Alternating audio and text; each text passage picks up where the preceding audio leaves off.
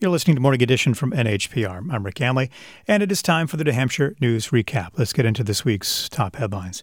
It's been town meeting season in New Hampshire, and voters made some big decisions across the state and local elections this week. A statewide task force released a report with recommendations for courts on how they handle domestic violence cases, and House Democratic Speaker Rennie Cushing has died at the age of 69.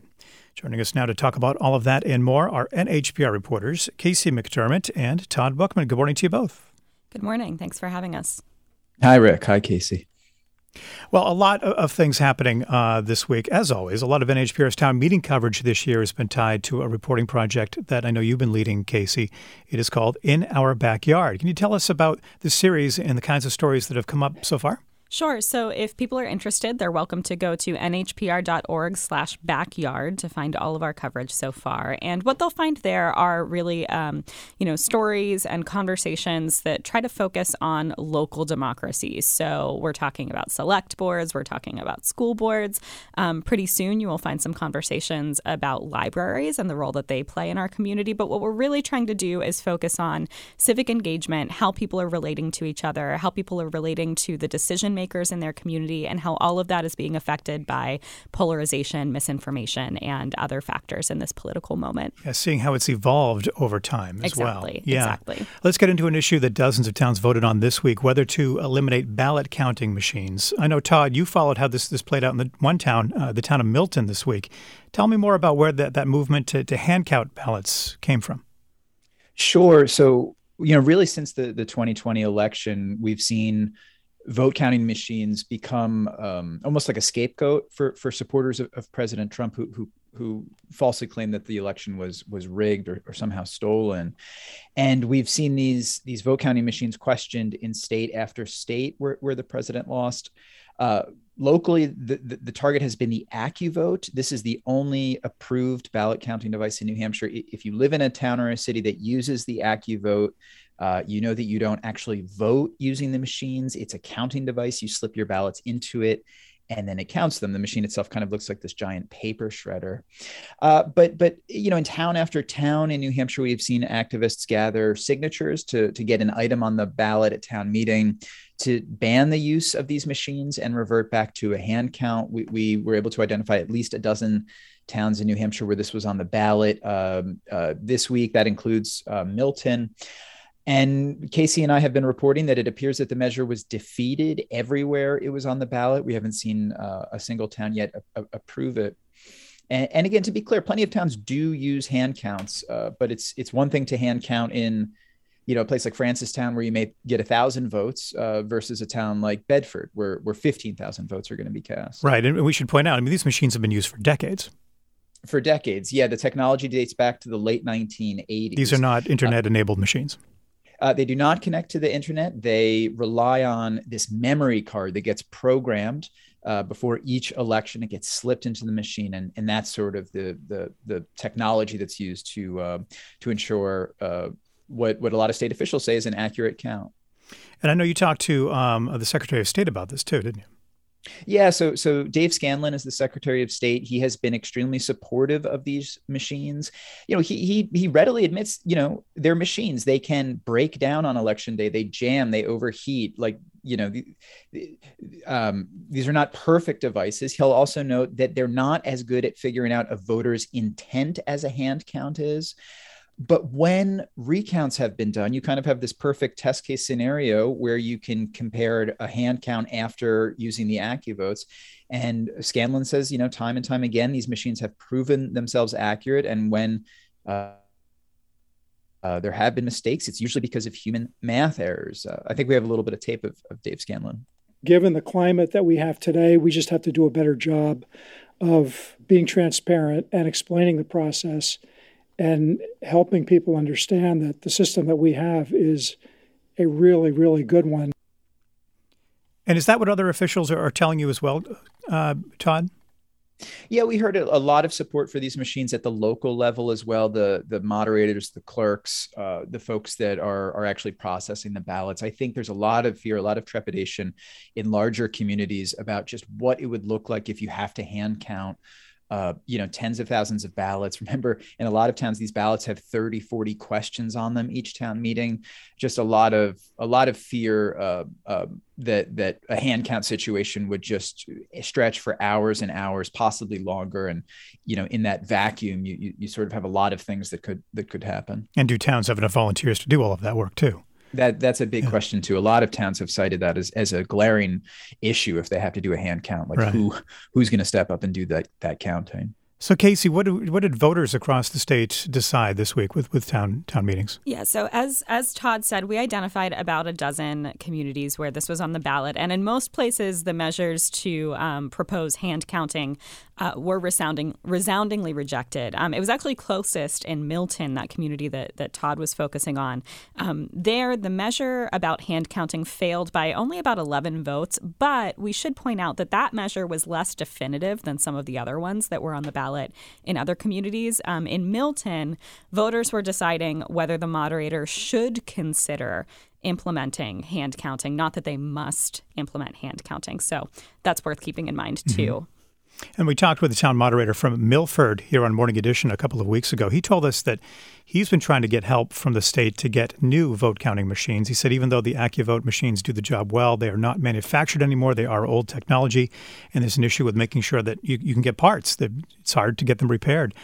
Casey, what's the state doing for local towns who need to get an upgrade? Well, we should clarify that the agency or the body really that has jurisdiction over this issue is the Ballot Law Commission. And they're the ones responsible for approving what kind of machines can be used.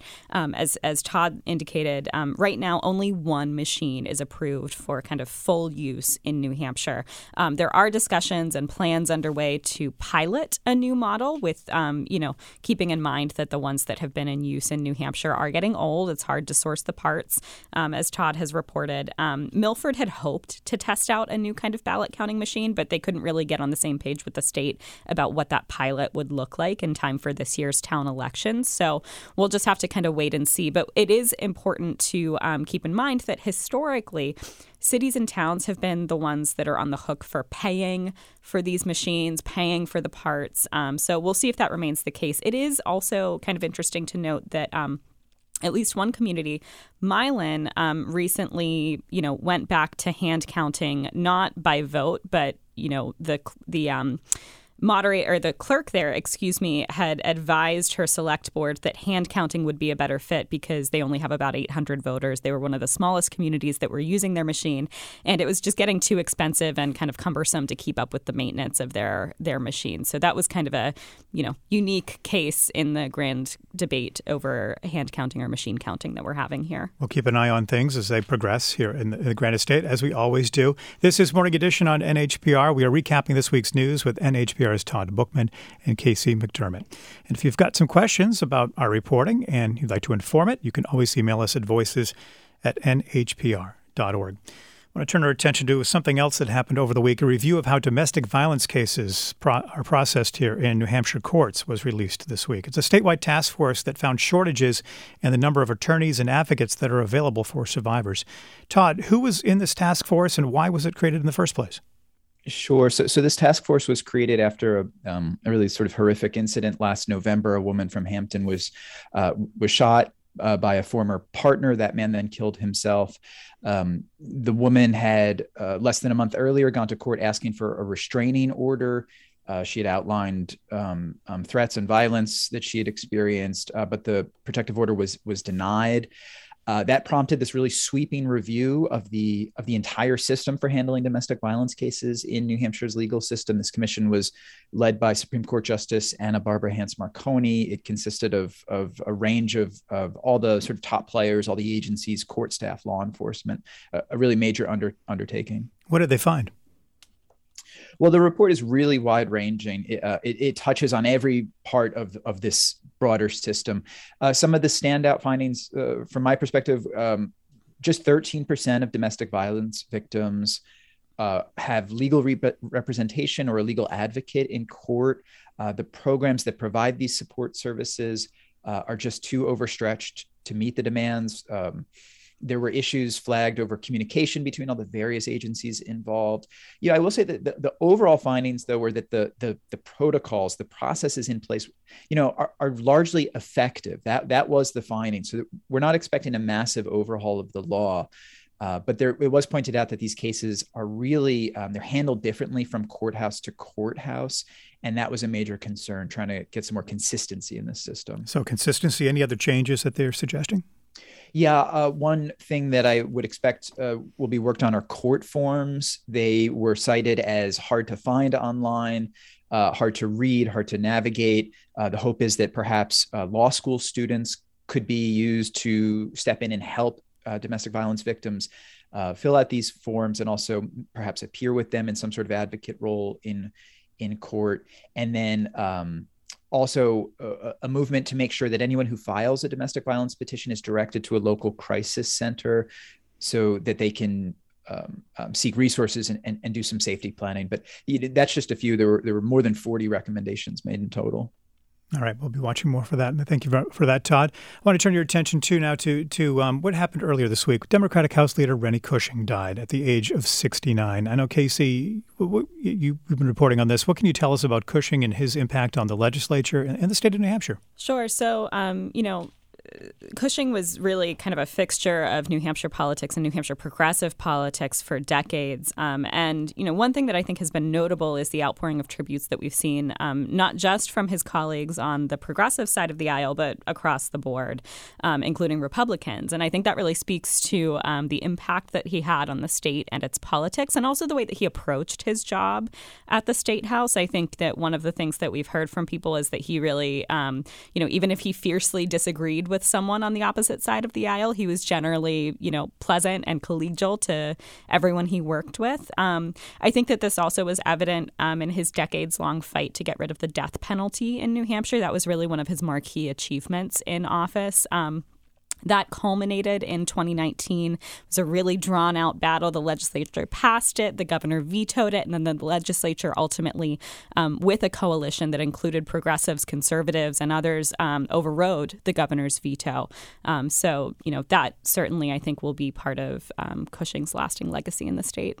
Okay, thanks for that, Casey. I want to ask you both before we wrap up today, what else you're reporting on right now and what we should be on the lookout for from you. How about you, Casey? Sure. So, as I said, we will continue to bring you more stories and segments as part of our In Our Backyard project. Stay tuned next week for a conversation with a librarian about, how she's navigating this moment. We'll continue to kind of welcome your feedback if you have thoughts on how you're relating to kind of civic engagement and democracy in your community. Please email us at voices@nhpr.org. Yeah, we want to hear from you. You can inform our reporting when you do that. Absolutely. Todd, how about you? What are you working on and what are you watching out for? Sure. So like Casey, I'm going to continue covering, sort of grassroots activism around election issues. And then hope to publish later today a story about 911 calls in the state and a recent Supreme Court case that looked into whether or not these calls, the audio recordings of 911 calls, should be shielded from public view, if they should remain exempt from the state's right to know law, or if there should be more transparency into those phone calls. Okay, we'll be watching for that. Thank you both, Casey McDermott and Todd Bookman from NHPR. By the way, you can always find more of the reporting at nhpr.org. Thank you both. Thanks, Rick. Thank you, Rick. Again, you can find the work at nhpr.org. And if you missed any part of today's segment, or if you want to catch up on previous week's recaps, you can do that where you find your podcast. Find the New Hampshire News Recap wherever you listen to podcasts. And we'll be here next Friday with more top headlines as always. I'm Rick Anley, and this is Morning Edition from NHPR.